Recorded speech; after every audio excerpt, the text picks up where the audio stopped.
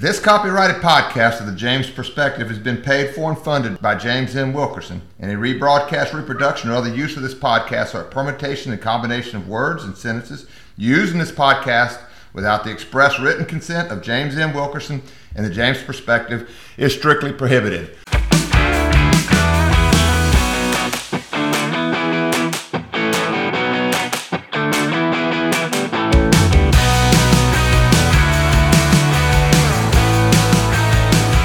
Good morning, guys. How we doing?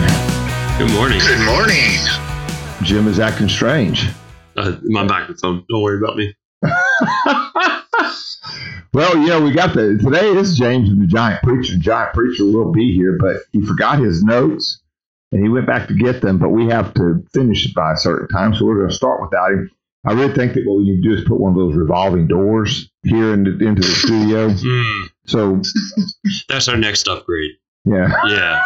It's not a big one. Sarah shows up late. There's no knock on the door or anything. She just comes in through the revolving door. There we go. Yeah, that's it. I like that plan. Anyway, Sarah may be joining us. Doc says he was going to, but I haven't heard from him. They stayed up last night. I'm pretty sure Doc's sleeping in. Okay. That would be my bet. So, there's lots of things to talk about. I think that Chris is going to have some things in mind. He's going to talk about. Sarah wants to, from a Catholic standpoint, talk about the Pope. I call it the memo. I think it makes her mad when I call it a memo. What is it technically called? It's called I forgot. It starts with a D. Isn't it called the Cura Memo on Homus? Homeless? Homus. H-O-M-O-S. They call it a memo? I thought they called it a diet. Well, okay, now I don't know that they call it a memo. That may be my search term. So it's don't like quote me on that something. sucker. I've got it here. If Sarah were here, she'd say it's a diet something. I read it all the way through this morning. It was interesting because, first of all, it definitely fits perfectly into my explanation of the difference between the Curia and the Magisterium in the Catholic Church. But what's interesting is Jim wrote a few papers for his seminary, courses, and he sent them to us, and they're very good. But there's 100,000 references and footnotes to them. So the footnotes are as much as the book or the paper, just about. Mm-hmm. And that's how it is with scholarly work. Well, this diatribe, I know it's not a diatribe. His memo has 1 million footnotes. And one of the main things they talk about is the difference between blessings, the types of blessings. And there's blessings that come down from heaven. Lord bless you and what? Keep you, make his face shine upon you, and be gracious to you. Lord, turn his face towards you and give you peace. That's a blessing that a priest brings down from heaven upon the people that he was blessing, and that's recorded in Numbers. That's one type of blessing. There's a blessing that goes up. It's more praise. All right. But blessings don't necessarily have to be associated with liturgy. I'm getting into Sarah's stuff. Mm-hmm. I'm giving Reader's Digest version. So anything that involves a sacrament like marriage or confession or the Eucharist, that can't be altered. That's those types of blessings, those types of prayers, those types of liturgy. Those things are all set in stone by the magisterium. You can't bless a homosexual marriage. Now they call them irregular marriages in that memo. Mm-hmm. Irregular. No, it's unrighteous. It's not. It's more than irregular. It's simple. Yeah. Irregular would be diarrhea. Anyway, no, but irregular to me that's a euphemism. Let's make it light. But anyway, I can't wait. The reason I'm doing this because once Sarah gets here, I won't be able to talk about it. It's going to be her. But if there's 5 people in the room and one of them sneezes, you don't go, "Are you a homosexual?" No? Okay, bless you. You don't do that. If a homosexual sneezes, you can still say bless you, right? Mm-hmm.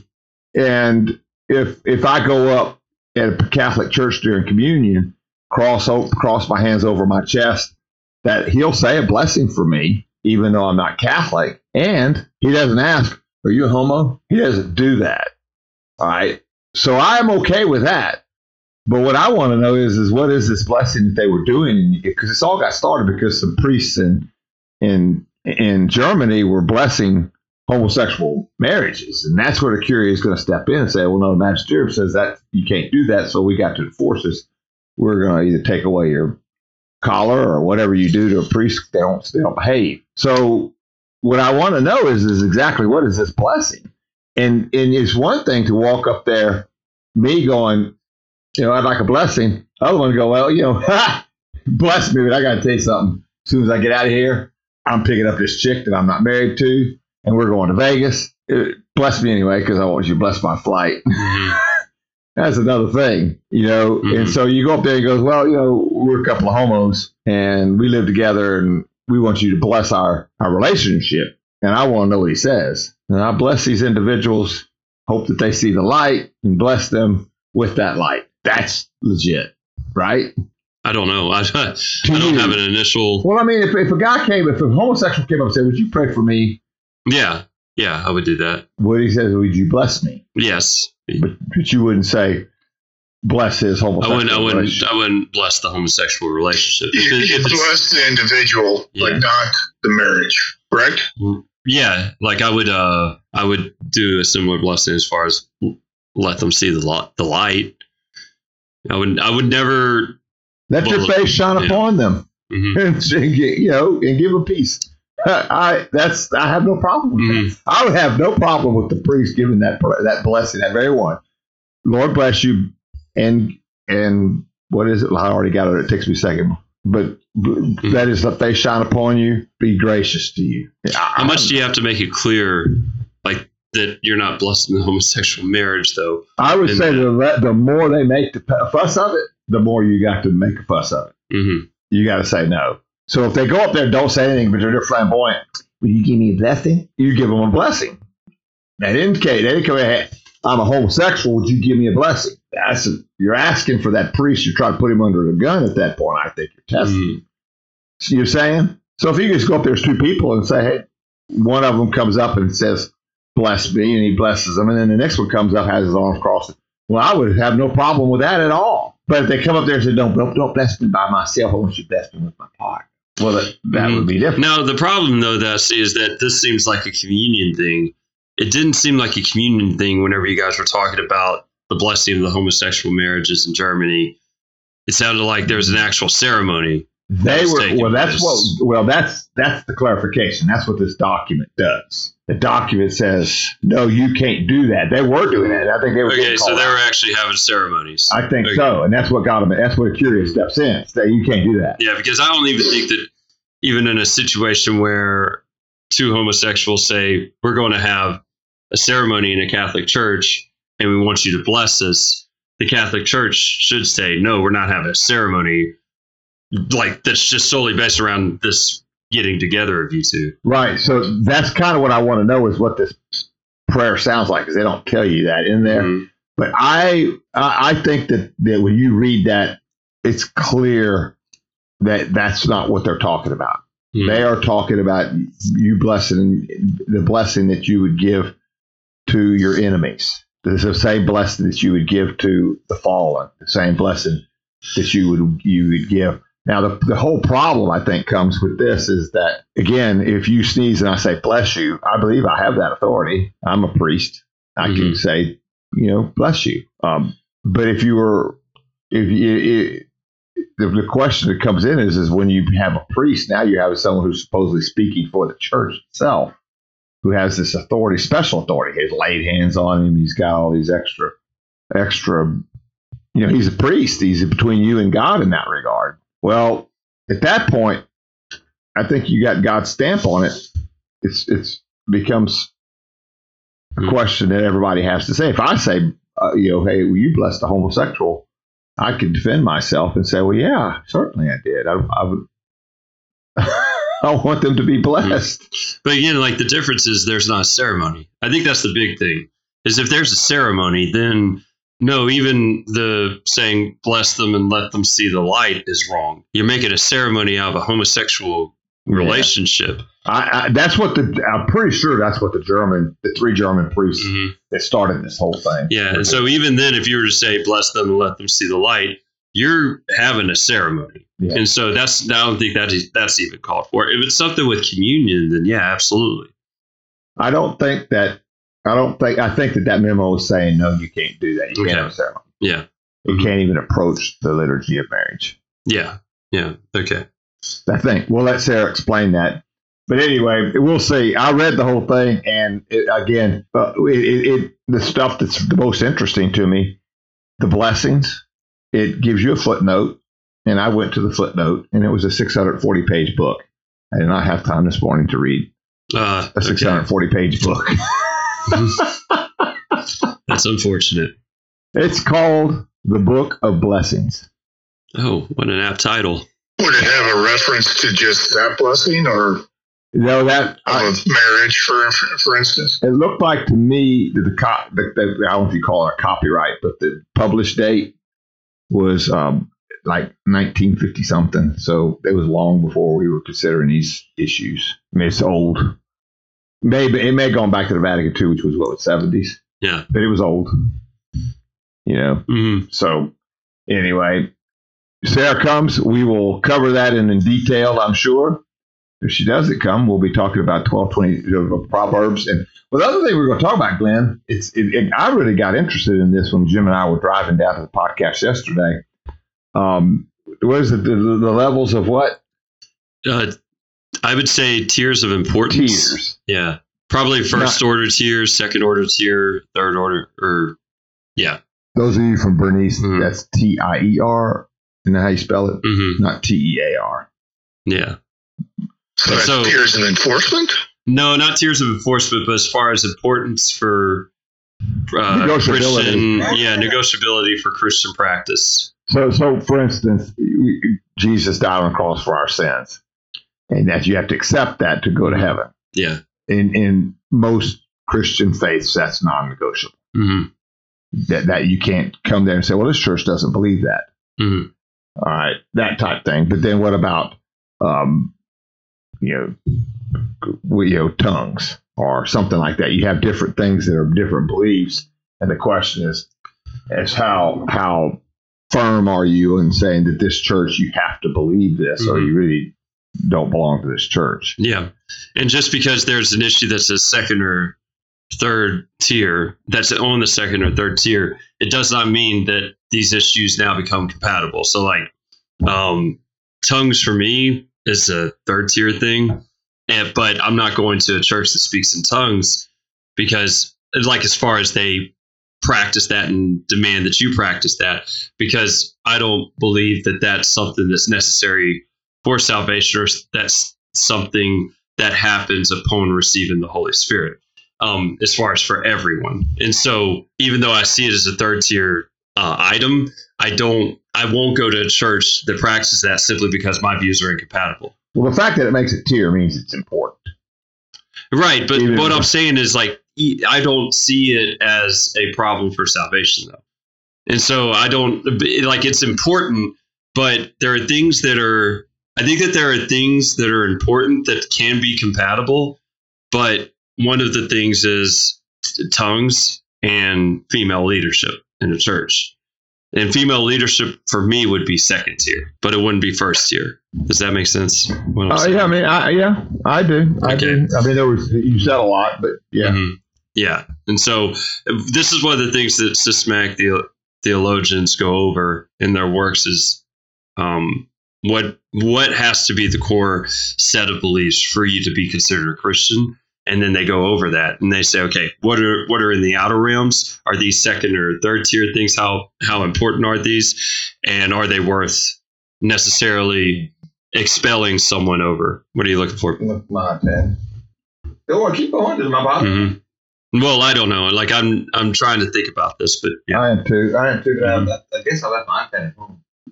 Okay. There it is. All right. Sorry. No, you're good. All right. The reason I'll tell you what I'm getting ready to do. Okay. I want to see that David Jerima puts them up there where his non-negotiables are. And, you know what I'm saying? Mm-hmm. And I'm just curious how they match up with what we're saying, and maybe I give us some talking points. Well, I think that every systematic theology that I've read recently, like as far as it's been published after 1950, that scholars really try to hammer down on what the core set of beliefs are for Christianity, and then they explore the things that are not necessarily as important, but still every Christian kind of has an opinion on these matters.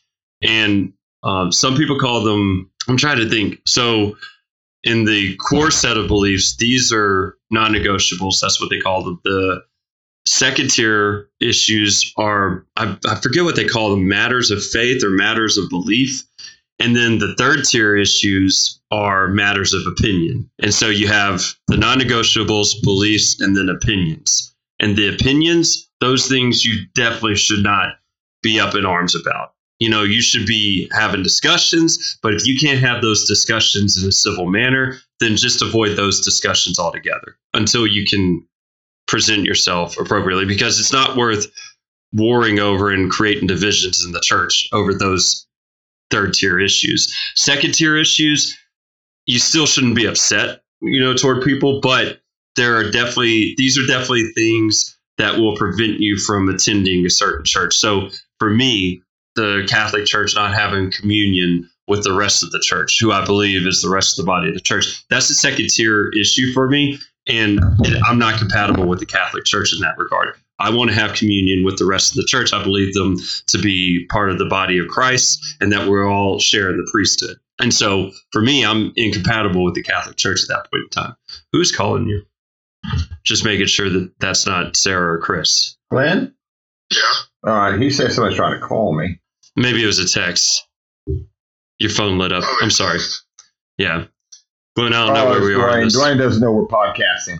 Okay. I was deep into thought of what you had to say. No. It's good. I want to make sure that it wasn't Sarah or Chris. Yeah, because I know that they're probably speeding back here and didn't want them to be in an accident or anything. All right. So what I was saying though is that there are second tier beliefs where I do have an incompatible view with certain churches, but I still wouldn't consider them heretical for having these views. I would just not go to the church for these views. Does that make sense? So I think second tier views are what prevents you from attending a certain church, but they're still not heretical. And then first tier views are whenever you start determining whether someone's heretical or not. It was pretty magical how we both showed up at the same time. All right, so that's true. One of you guys got to convert. What I tried doing. Oh gosh, rock, paper, scissors. Well, you know what we did? We just trashed you and Sarah's beliefs while you were gone. Both of ours. Yeah. That took care of all Christianity then. Yep.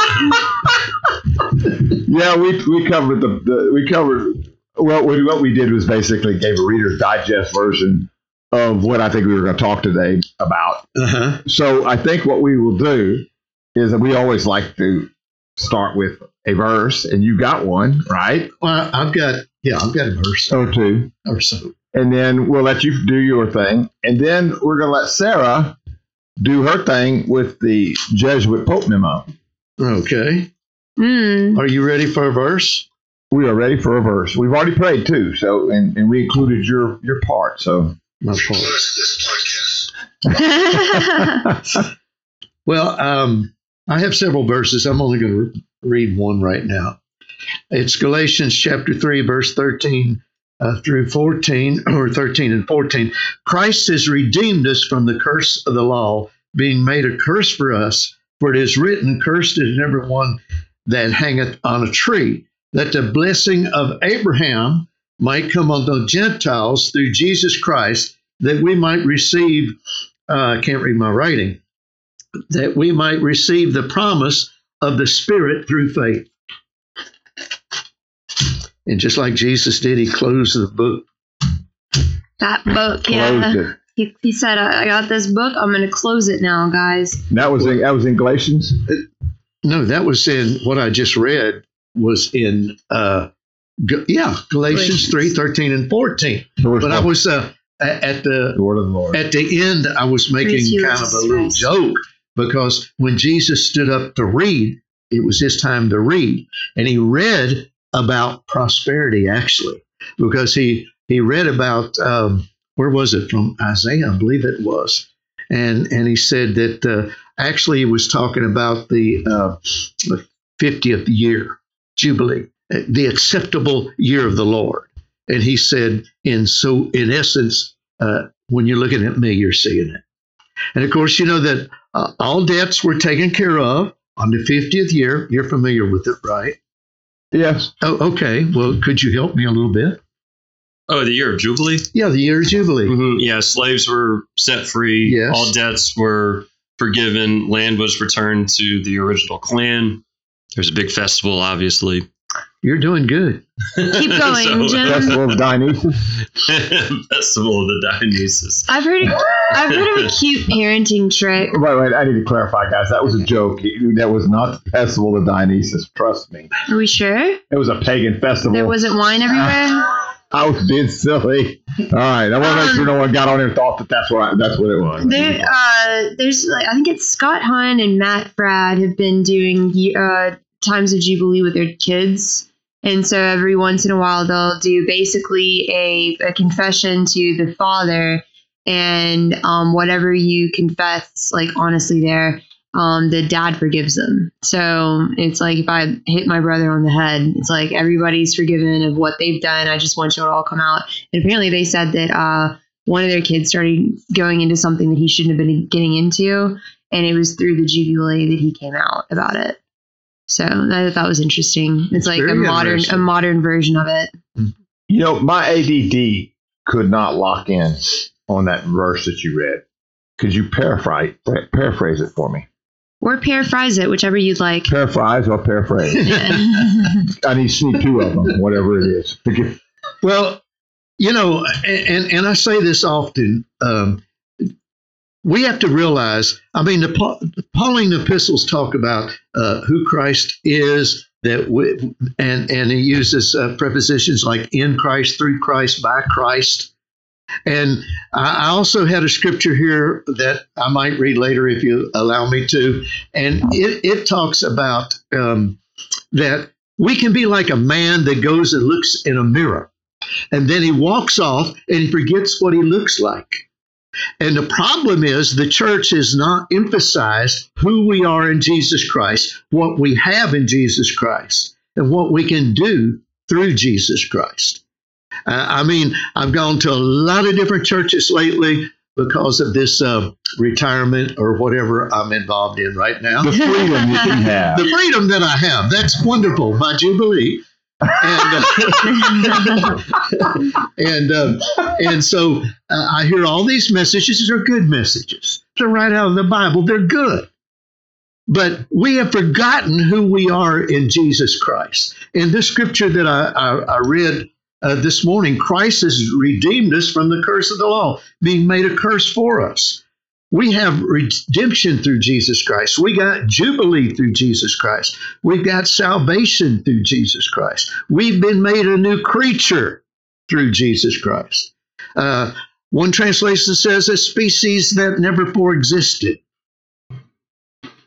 And he closed the book. Yeah. So that means it's your turn. My turn. Yes. Oh. 3, 2, Good 1, job. go. Chris. That was it. I don't even. You did. You closed the book. That's when mic drop is. Yeah, We're all like. So, no, I agree. Glenn, do you have something to say about it? No. No. See, it was a mic drop. I don't think that's happened to this bunch. You left us all speechless. Well, thank God. Well, while we're thinking, let me read Deuteronomy 8:18. Remember the Lord your God, who has the power to give you wealth.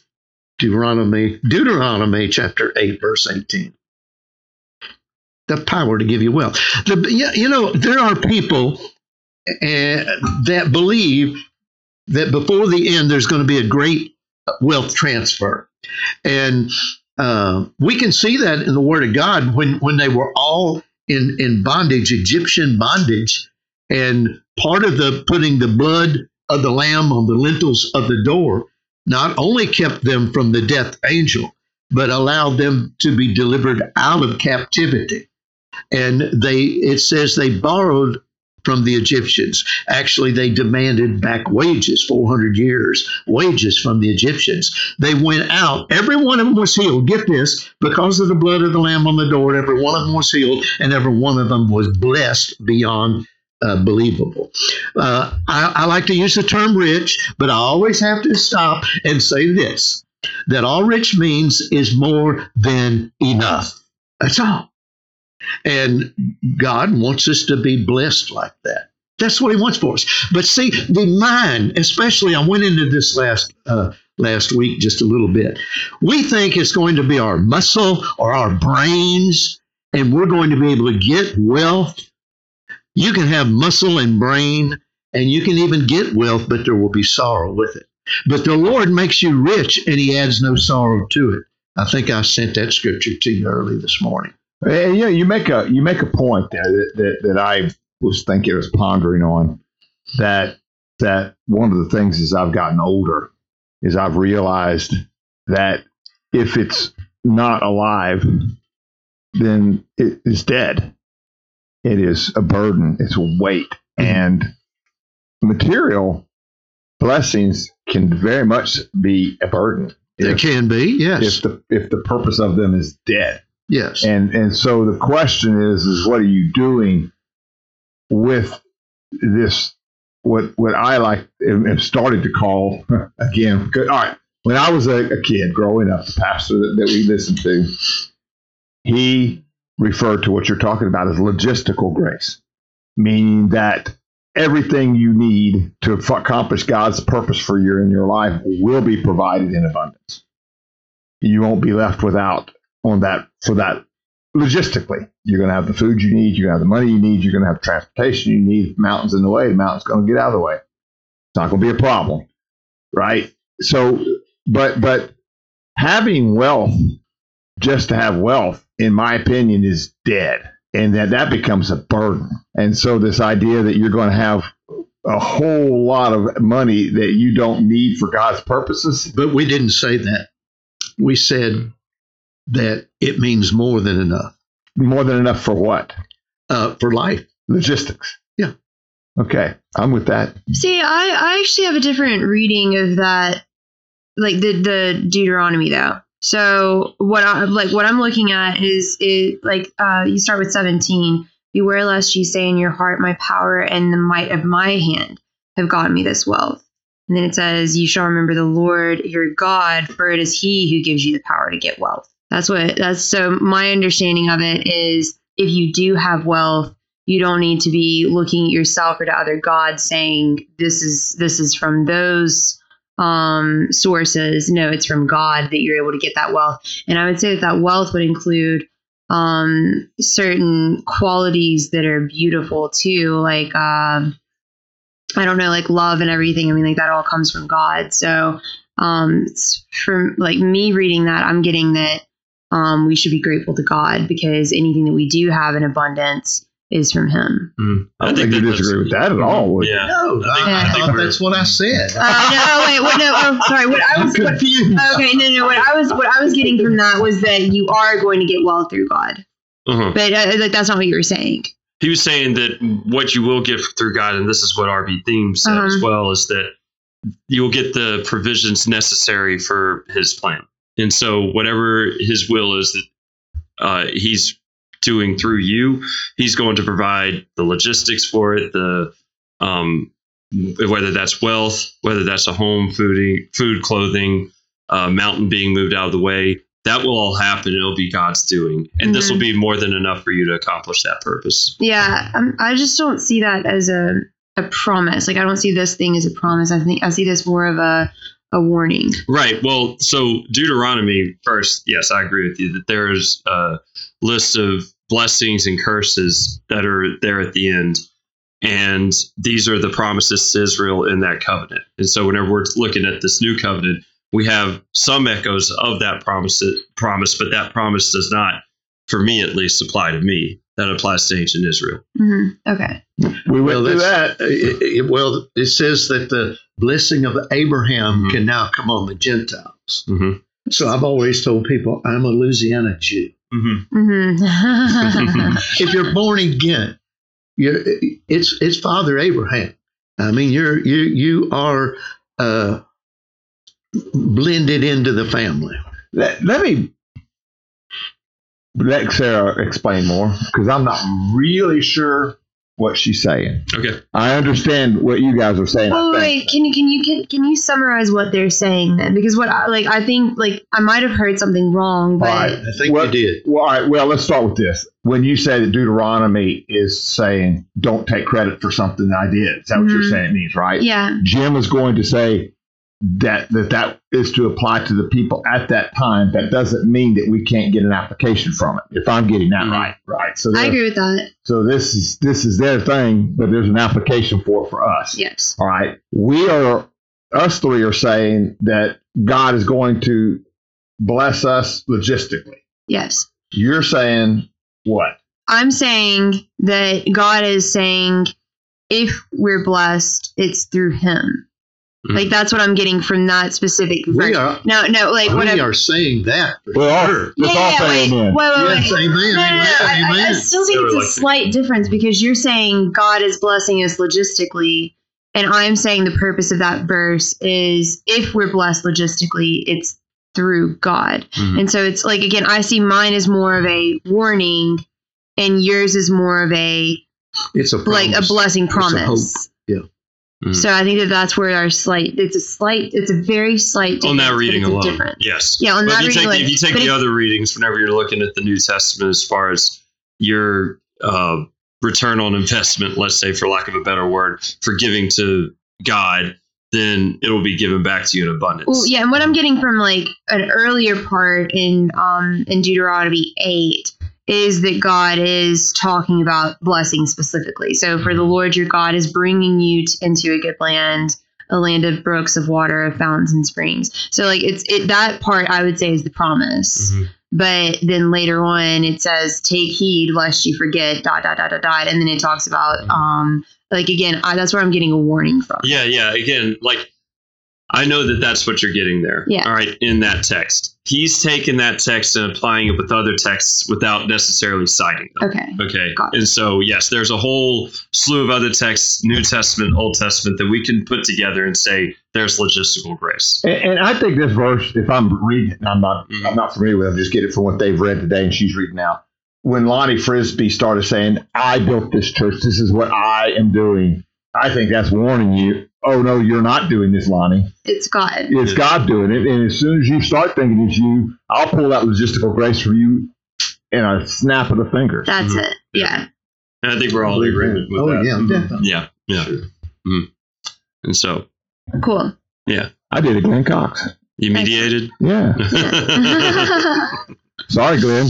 Glenn always summarizes it to the T. And do you have some further summarizing, or did I do it adequately? You did it well. Okay. So, good stuff. Yeah. Good stuff. Mm-hmm. I like that. Now, that was one of the topics. Are we done with that one? Well, we can tag on to it with some other things. Because, see, the thing that also I have a problem with, the main thing with God is faith. Okay? Without faith, it's impossible to please God. You got to believe that He is, not He was. That He is, and He's a rewarder of them that diligently seek Him. One of the things I feel like that the Lord has shown me in these latter years is that God's people, I don't care what denominational tag you're wearing, they don't pray enough. They pray when they go to church, maybe. They pray maybe over a meal or two. But we need to start our days in prayer. And this Bible is our prayer book. And many times I pray the Scripture in our New Testament and New Covenant, the Old Testament. If I read something, a blessing from the Old Testament, I can see that it is in the New Covenant. It's a blessing and a promise of the New Covenant.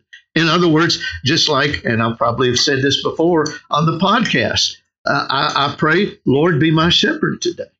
I pray, make me to lie down in green pastures. In other words, we all need to be satisfied with what blessing the Lord has given us and what blessing we believe that He's going to give to us. And I pray, Lord, lead me beside still waters so I don't get all shook up and upset over the different things that may come my way this day. And, I'm not going to go on with the... I agree with that. And probably because of Doc saying what you're saying over and over again about the importance of praying, not just using it as a way to go to sleep. Yeah. That you have some active prayer time. I will say this, that I've always, since I've been married, I wake up early. Well, wake up before Charlotte does. Mm-hmm. But I'll put my hand on her head and thank God for that woman. You know what I'm saying? That's good. I couldn't help but laugh. Why? I thought you was going to say, I rebuke the devil or something. No, don't do that. Stand with that. Sort of.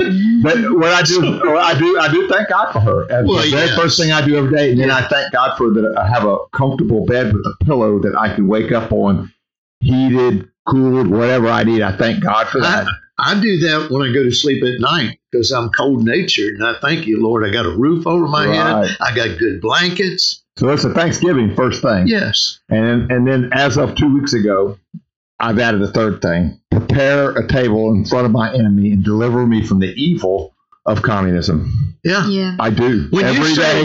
But, and I've said this before on the podcast, but I want to remind you. When you pray that part, Lord, prepare a table in the presence of my enemies, that actually means in that Mideast area from way back Bible days that if He prepares a table, He will fight for you. And like I've cited the book, The Lone Survivor, he understood what they were saying outside. They were making the decision whether they were going to feed him. Because if they fed him, they would have to defend the enemy from him, which was their own people. So I pray that nearly every day. I won't say every day. Well, I added it to it 2 weeks ago. That was a conversation I was having. Well, you know what it was? It was when we were doing a podcast. I thought, I need to add that to it. Yes. But those are my first three things every day. I wake up and I am it makes a difference. And I am so thankful for my wife. I am so thankful. My goodness, yes. That she stuck with you through these years. It's a modern day miracle. There were times when that was a prayer. Thank you. She stayed one more night. Yep. Hey, it was a night by night thing. We were like, please don't go. Anyway, do you have anything to comment on that? Or is that that's too Sunday schooly? No. That's not too Sunday schooly, but no. I don't really have anything to comment on that. Yeah. And so, no, I know. Everything you're saying is pretty much amen. I would say the thing is, whenever we're talking about the material blessings, as far as the first point goes, okay, I want to just go back to that real quick. Sure. Like, I want to emphasize this, that the point for me is that God is sufficient. Okay, and we're all in agreement there. That means that God is sufficient whether an axe goes to your head or whether you're wealthy beyond all measure. Okay, and so the point is that not necessarily you're going to always receive that logistical grace because you're in God's will. God's will could be an axe to your head, like Paul's was. All right, he had accomplished his person. He lists all the things he went through. Yes, mm-hmm. and so whenever we're talking about sufficiency and logistical grace, all of it is pointing to God.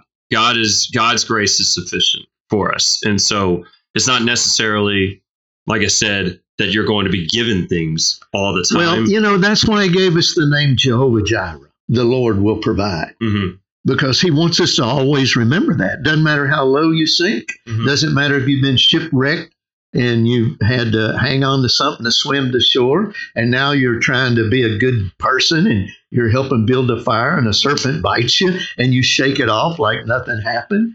I mean, Paul had all that happen, but he was more than a conqueror. We got to look at, there's going to be stuff that comes down the pike in our life. I'm not denying that. I've never denied that. I'm trying to help people understand that no matter how beat down they feel by the devil in this world, that they are more than conquerors through Jesus Christ. That's it. I think that's something that people get wrong about Christianity too. is they see it as, why would God let me suffer and stuff like that. And God does will suffering if it's like, if there's like some kind of purpose to it or whatever. Permissive will. Yeah, permissive will of suffering. And something that I think is very beautiful, like that I've learned, is that suffering draws us closer to God. And so even if we're not getting that wealth that we expected immediately, I mean, like, we can get kind of beat down some, but you just recognize that that's what we're going through with God. Yeah. Well, I would hope With Christ, yeah. that no matter who's listening to us, Into the mic, please. no matter who's listening to us, I would hope that they understand that we're not heathens, that we need to cut ourselves so that we can feel closer to God. Right. Yeah, and that's not what Sarah said. No. Okay, but I just want to make that clear. Yeah, but I There's mean, a- But I want to say That this, comes though. to my mind. I want to say this, Sarah. Through the Holy Spirit, I'll agree with you that suffering can bring you to Christ. But there are songs written, and I can think of one in particular. He goes, God, who, if he exists, why did he desert me in my hour of need? There are people who flee from God because of pain, There are because people. of bad things. It's because they don't have the light, though. That's true. I definitely believe that, because there's not a lot of light that's being preached. And I know. So he goes, in my hour of need, I truly was indeed alone again. And he just said, if God, he exists, I'm alone. yeah, He felt alone. Well, that's his problem. I learned that song because I never wanted to go there. I never wanted to be able to say this bad thing happened to me, so my life is over and ruined. But if you go through and count your curses, count your cuts, count your bruises, count your failures, you're going to have a lot of bad counting. But if you start counting your blessings, it's a change. And that guy was counting his curses. That's all that song was him counting his curses. well, I haven't heard the song, so Mhm. yeah, I'm kind of in the dark. Yeah. I've had moments of desperation as far as suffering goes, and I can only speak personally to me because I don't want to discredit anybody else's suffering. But in that moment, I wasn't like telling God, look at how pitiful I am. If you're real, come save me. I assumed that he was real. And I was like, I need you. Yeah. That was it. Yes. And so if you're having a situation where you're testing God in that, like something's telling me about that song sounds like a hardened heart more Yeah. than someone who's desperately trying to Who reach out to understands God. Christ and Yeah. it's like, yeah, Good it's point. right. Mhm. And so I didn't have that feeling at all. I wasn't counting my misery, even though I definitely could have. I was like, I have screwed up a lot, and I desperately need someone to get me out of this hole. Yeah, and I'm not saying like in that moment either that suffering is something that you're gonna like you should look at and be like, oh, I'm so fond of this suffering Mhm. because it brings me to Christ. But Right. like whenever I say bring me to Christ too, like I'm not talking just about somebody whose heart is hardened, because I feel like there are moments of desperation where people reach out to Christ. And we talked about that the other day, Mhm. where something inside of us knows that there's a Father for us to reach out to.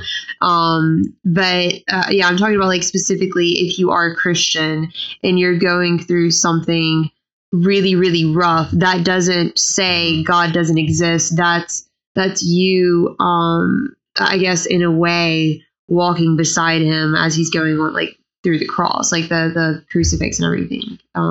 Yeah. I mean, I don't know if I would go that far because I was a pothead and an alcoholic and I would hate saying that for me going through that moment of desperation, I was following Christ to the cross. I was putting myself on a cross, but it wasn't in a righteous manner whatsoever. Yeah, no, like, I think we're talking about different types of suffering right now. Okay. Like you put yourself into that. Yeah. But I'm talking about people who, like, let's say their house burns down and then their kid dies and a bunch of other stuff like piles up on top of each other. Yeah. And it's just like, what the heck is happening right now? I'm going to read the lyrics. Kind of I'm going to make you listen. like Job. Yeah, Yeah. exactly. But remember, like he Job. got double for everything. Exactly. He never cursed God. Yeah. I'm going to read it. And it's sort of what she's saying. His life fell apart. Yeah. Okay. Yeah. All right. So here it goes. To think that only yesterday I was cheerful, bright, and gay, looking forward to who wouldn't do the role I was about to play. His girlfriend left him, or at the altar. Okay, but as if to knock me down, reality came around, and without so much as a mere touch, cut me into little pieces, leaving me to doubt. Talk about God and His mercy. oh, if he really does exist, why did he desert me? In my hour of need, I truly am indeed alone again, naturally. Mm-hmm. There are people out there who see God, they don't see God in their suffering. They don't see God there to help them through this, that they don't see that he's carrying them through this. Mm-hmm. But that's why I'm saying that suffering does bring a Christian closer to God, but I don't know what it does to somebody that doesn't know Christ. Well, I feel like, Oh, you can go. No, you're good. Oh, no, what I was just going to say is that I feel like that's the issue with like the, I guess one of the more popular teachings of Christianity, and I'm not talking about any church specifically, but whenever people think about Christianity, they think rainbows and, like God's supposed to deliver you and take care of you. I mean, like, that's why you always hear people like whenever something bad's happening to them, like in a movie or whatever, and they're Christian, and it's like, where's your God now? Mm-hmm. And it's like, that's not what Christianity is about. It's not about finding in me rainbows on earth. But I will say that I think Dad's point is that suffering sometimes drives people away from Christ. Yeah, but here's what I'll say to that is I would like to know how many times you thought about God beforehand. What I'm saying is the reason why it pushes people away is because you have that. Well, no, I'm just saying that you have that weird teaching, like that message that you get from people who are like, Christianity is supposed to bring you wealth on earth. Mm-hmm. And it doesn't have to. And so I feel like that's one of the things that people need to fix is like, no, suffering is expected. He was having a church marriage. Mm-hmm. That's in the song. Right. I know how many people have church marriages. I know. Okay. But I do want to say this. Here, and Charlotte and I've talked about this song because I do keep it in mind for that reason, to understand that some people are suffering and don't have Christ. They don't see it. But he misses the blessings. And this is what I want. Look at this, what he says here. This is the last verse.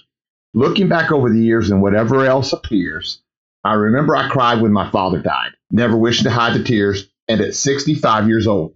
Now, he had his father for 65 years. How many people didn't have a father for 65 years?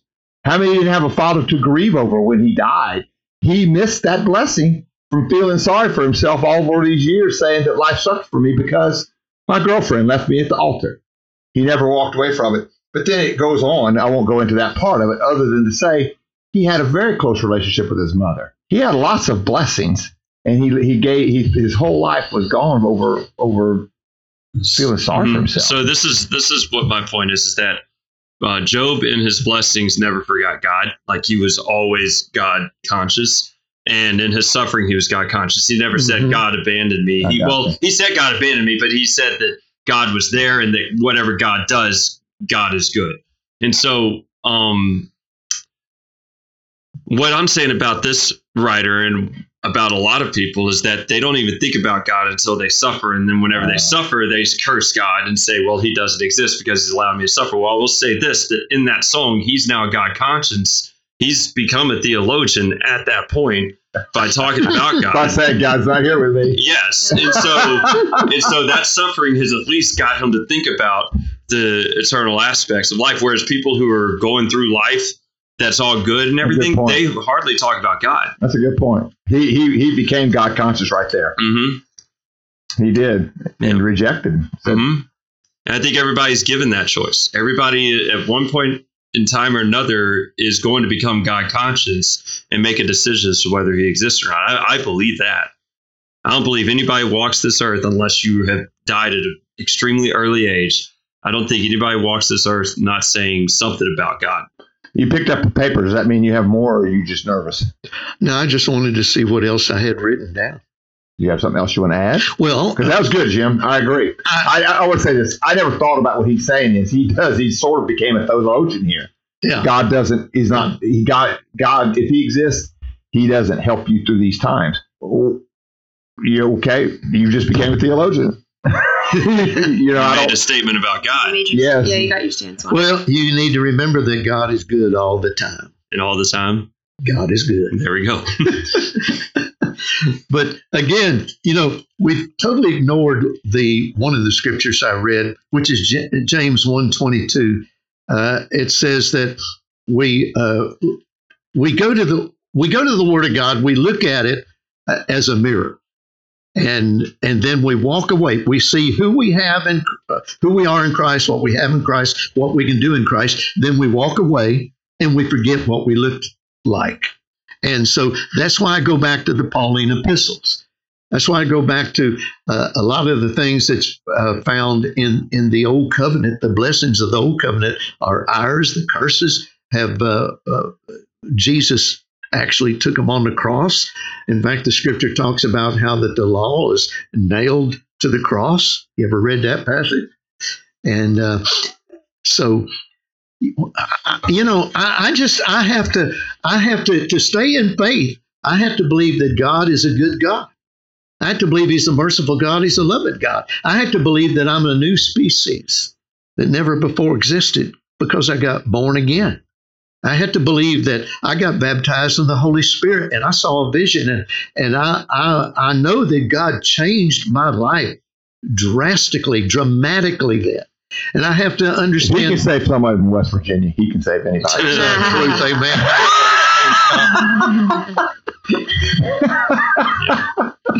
Do we want to talk about some the one of the things you wanted to talk about was the blessing of homosexuals, or do we want to do that next time since we've gone so deep? Yeah, we can do that later because there's a lot of writings and stuff in it.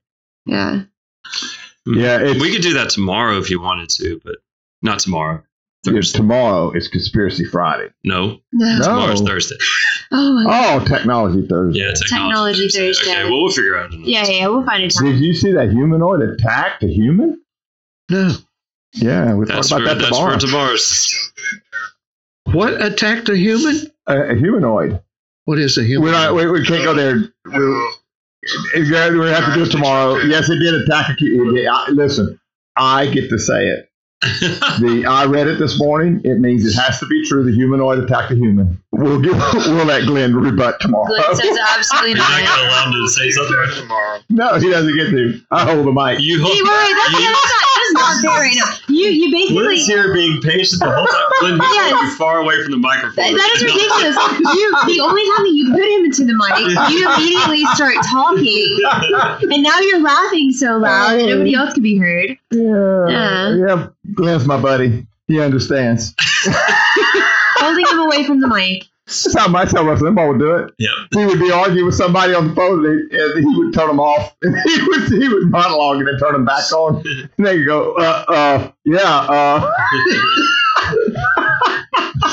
We'll talk about humanoids tomorrow, Glenn. I promise I'll give you full mic.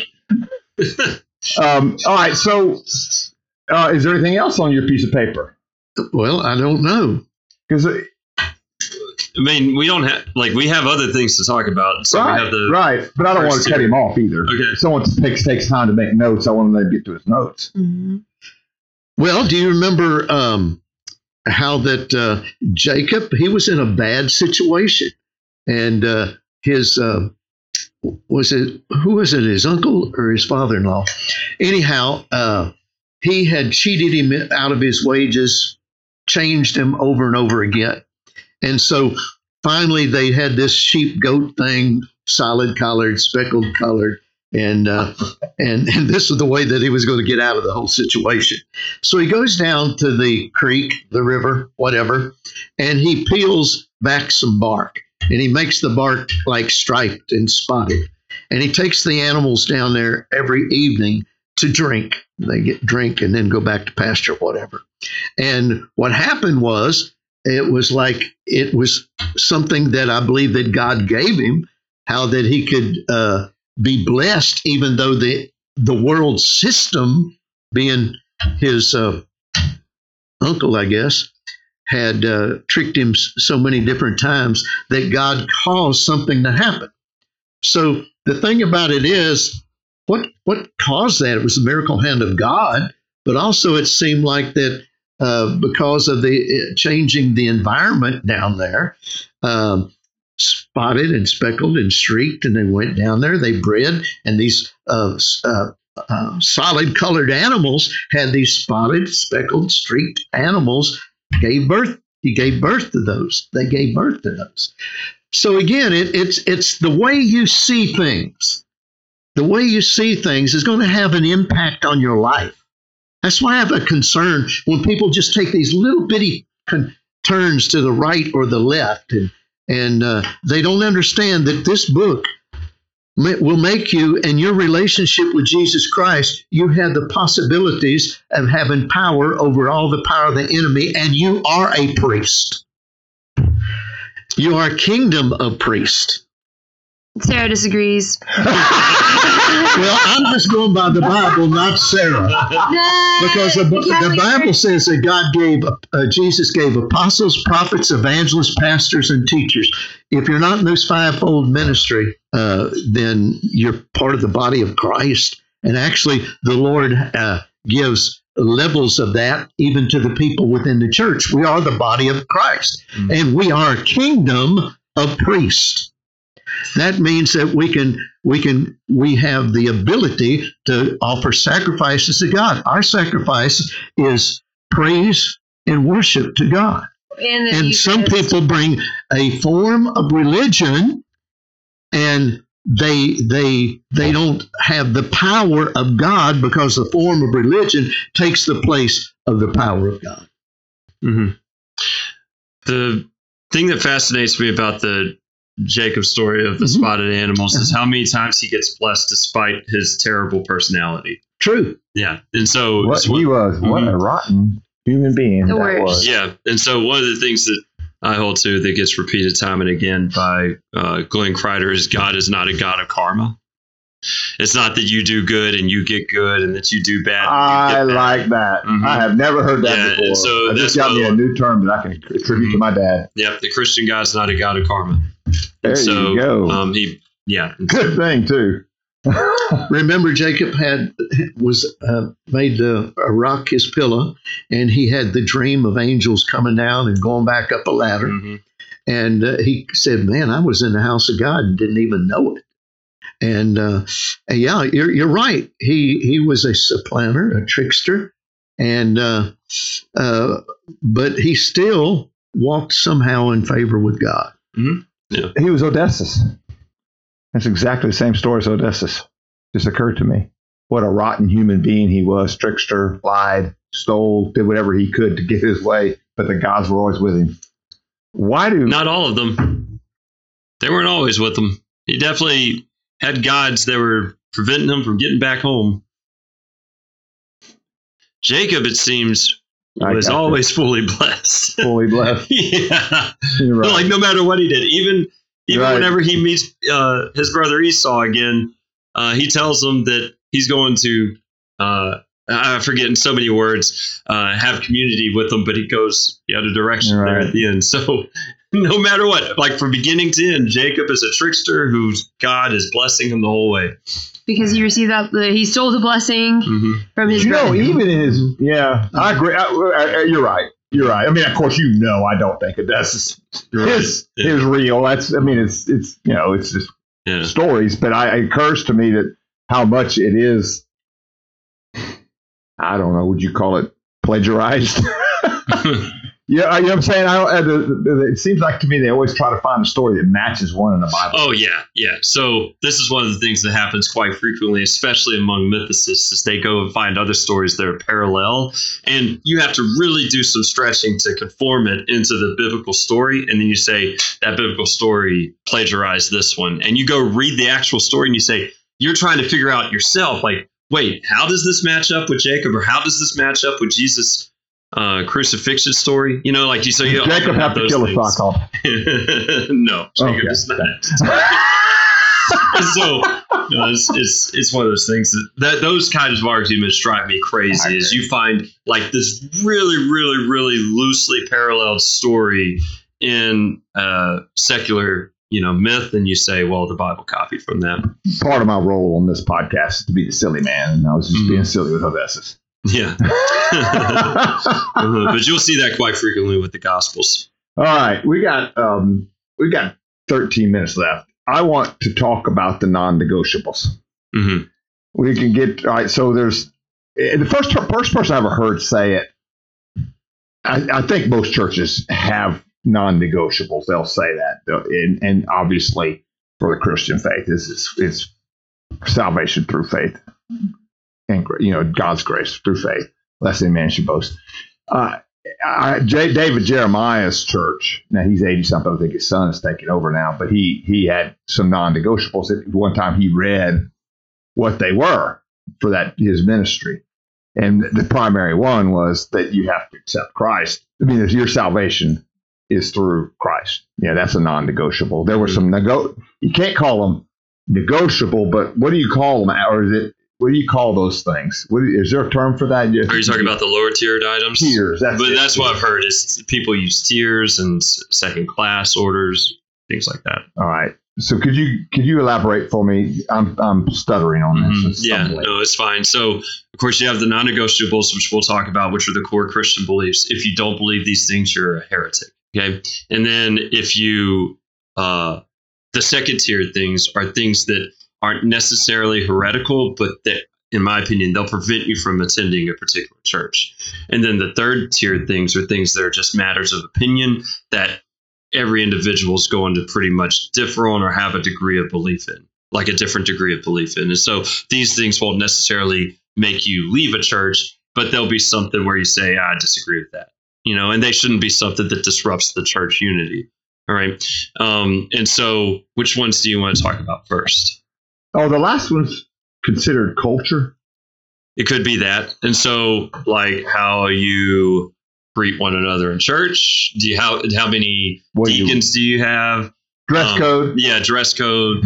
Yeah, things like that. I can't believe you opened that up. Well, I said I can't believe you opened that up for the audience. Yeah.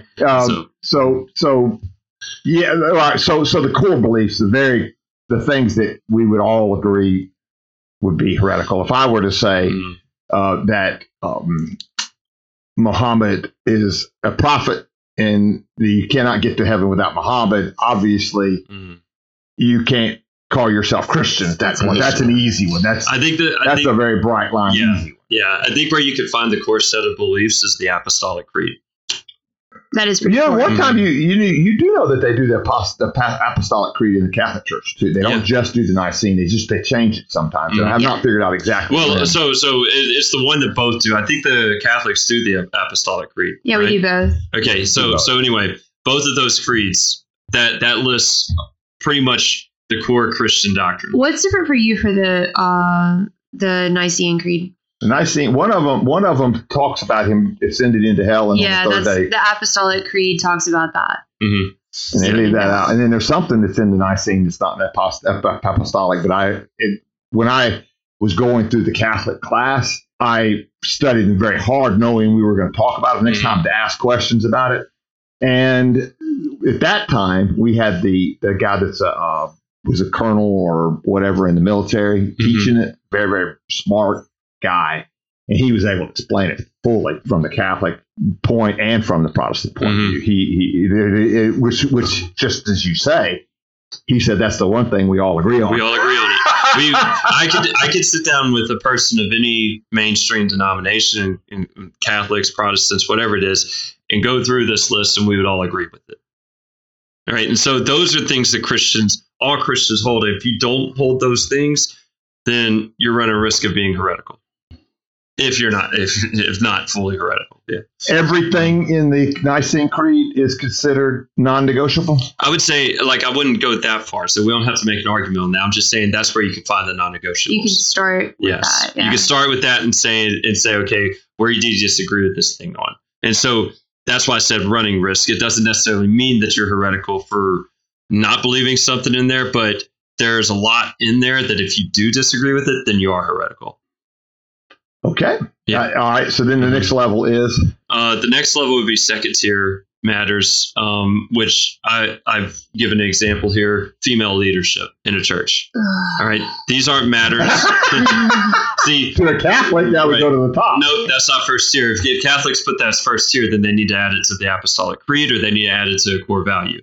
Okay, and so it's a second tier issue. No, it's not. That's people who believe in female leadership but still hold to Christ are not going to hell. They're not heretical. They're going against the church there. Yeah, so that's where that's an issue. And so I'm just saying that this is a second tier matter for the church for Protestants. worldwide. You can say Protestants. It's for Catholics too.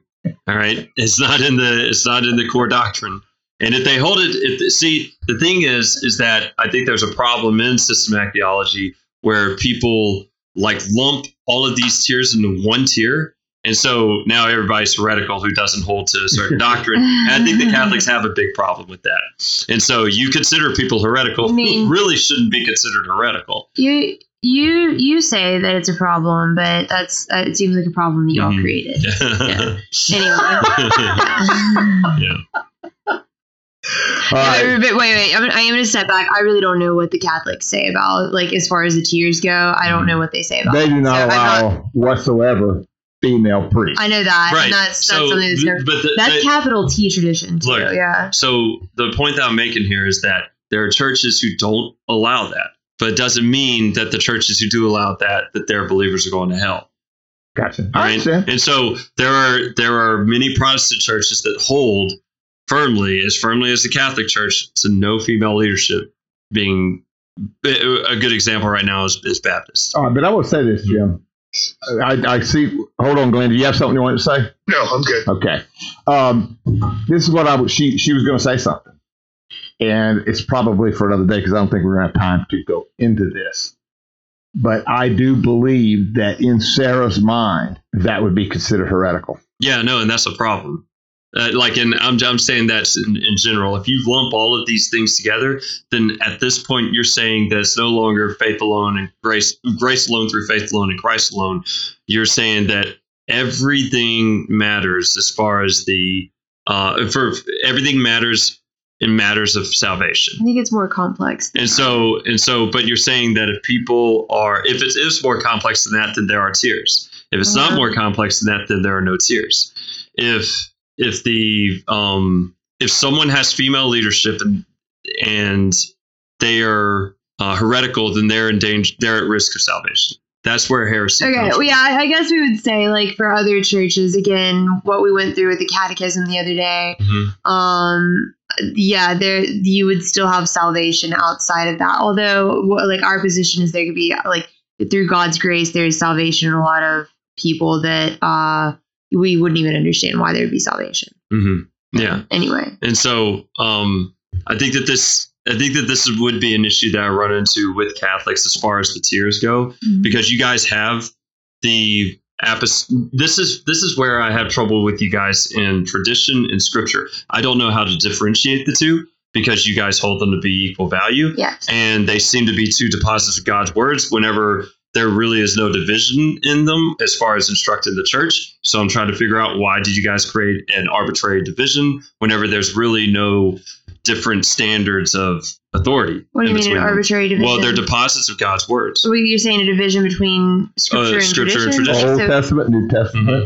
But we don't create a division. We call it Bible. No, we say that these are God's words. No, y'all, like, there's a difference in the Old Testament. Like, there's constantly discussions about the differences in the Old Testament and the New Testament. Yeah, but we have it in the same deposit. We have it in the same deposit.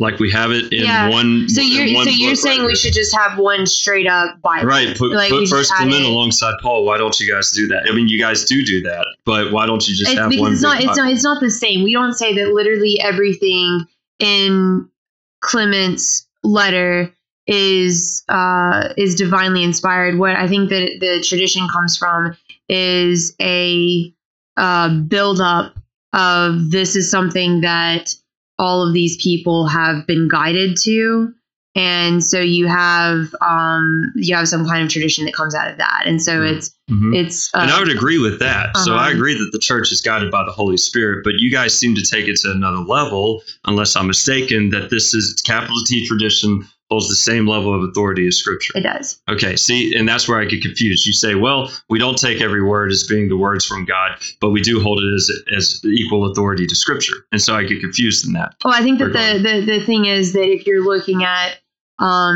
let's say, like, Hebrews in the Bible, that whole thing was divinely inspired, every word for word, right? But in tradition, it's not inspired in the same way as the inspiration in the Bible, and so it's still divinely inspired, but there is a distinction there, and I can't tell you exactly what that distinction is, but my understanding is, again, it's a build up in a way through several people. And so I know that we have to go, but this is another area where it gets fuzzy to me, is how you differentiate Christians who are not in the Catholic Church from straight up atheists, even though like you believe that salvation comes through the church, essentially, correct? Yeah. Okay. Oh, not justification. No. You're really walking a fine line. That wasn't. Yeah. Like, well, no. But I'm saying, like, you pointed out that catechism that says that there's grace extended to people, but that's not necessarily the people who are in the church. That's extended just to people in general. And so I have trouble where the Catholics differentiate between. I want to so bad have this conversation, and there's no way we can do it today. I so bad want to have this conversation. Okay. In fact, I would like to bring Father Kevin here for it and let him know what we're going to talk about. Okay. I so much would like to talk about it. We don't have time. Again, I feel like that's just way too complicated for.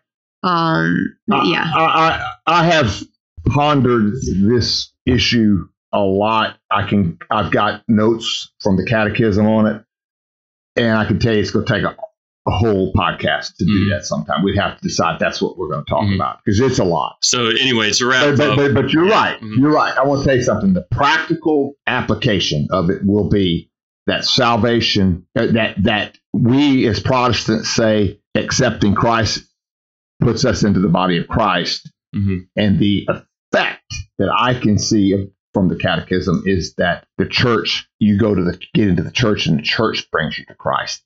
The effect of it. But man, we would have to discuss that in a lot more detail than what we just did. Okay? Well, the point of it, though, is that I like to wrap this all up, is that whenever I look at the systematic theologies of Protestants, they're able to differentiate between tiers. Catholics, I don't see tiers happening. I see it as being all or nothing. No, there are tiers, because you can have different interpretations about whether there's a flood. Can we have a special podcast on that sometime while you're here? Yeah, we can. We'll try to do that. We'll try to do that. All right. Well, Glenn, do you have anything you got anything you want to add to this other than I'm right about the humanoids? No, but I will say that this is a super interesting discussion, everything we've discussed today. I think the mere discussion is part of the faith. That I've often said, blind faith is not faith. It is blind. But you never see blind and faith in the Bible. I haven't found it. Maybe there is a reference, but I've searched them several times and never found blind faith. You have to have blind faith. You have to have faith, which I think is the active thinking process, which is what we did a lot of today. That might have been exaggeration. I don't know if we had to. Thank you, Glenn. As always, I appreciate that. Glenn, I'm just going to say it. We need to hear a word from our sponsor. That I can say that if you want to really discuss these things, talk about these things, have Bible reading, anything you want, and have all the reference material you'll need because you got great Wi-Fi, you'll go to the PJs in hot Louisiana, where they have delicious coffee, wonderful boosted teas, absolutely all natural Red Bull, and great pastries, breakfast, lunch sandwiches, and Zap chips. Zap chips. A wonderful environment. That's all Sarah says. That's all you need to say was Zap chips. Zap chips that you got us. Yep. The Zap chips is the chip for young people because it's sure as heck on gums for old people. Thank you, Glenn. Thank you, Pastor Chris. Thank you, Sarah. It was very fun, very enlightening. Jim has stepped out, I think. That's the only reason he didn't think. I think he went to the little podcaster's room. Yeah. And so, but anyway, thank you all. We will be back tomorrow with news and technology. And I think we'll try to have a special day to talk about these issues that we're going to talk about on the difference in and how the Catholics apply soteriology in their church. Thank you guys for listening. Be back tomorrow. Bye-bye.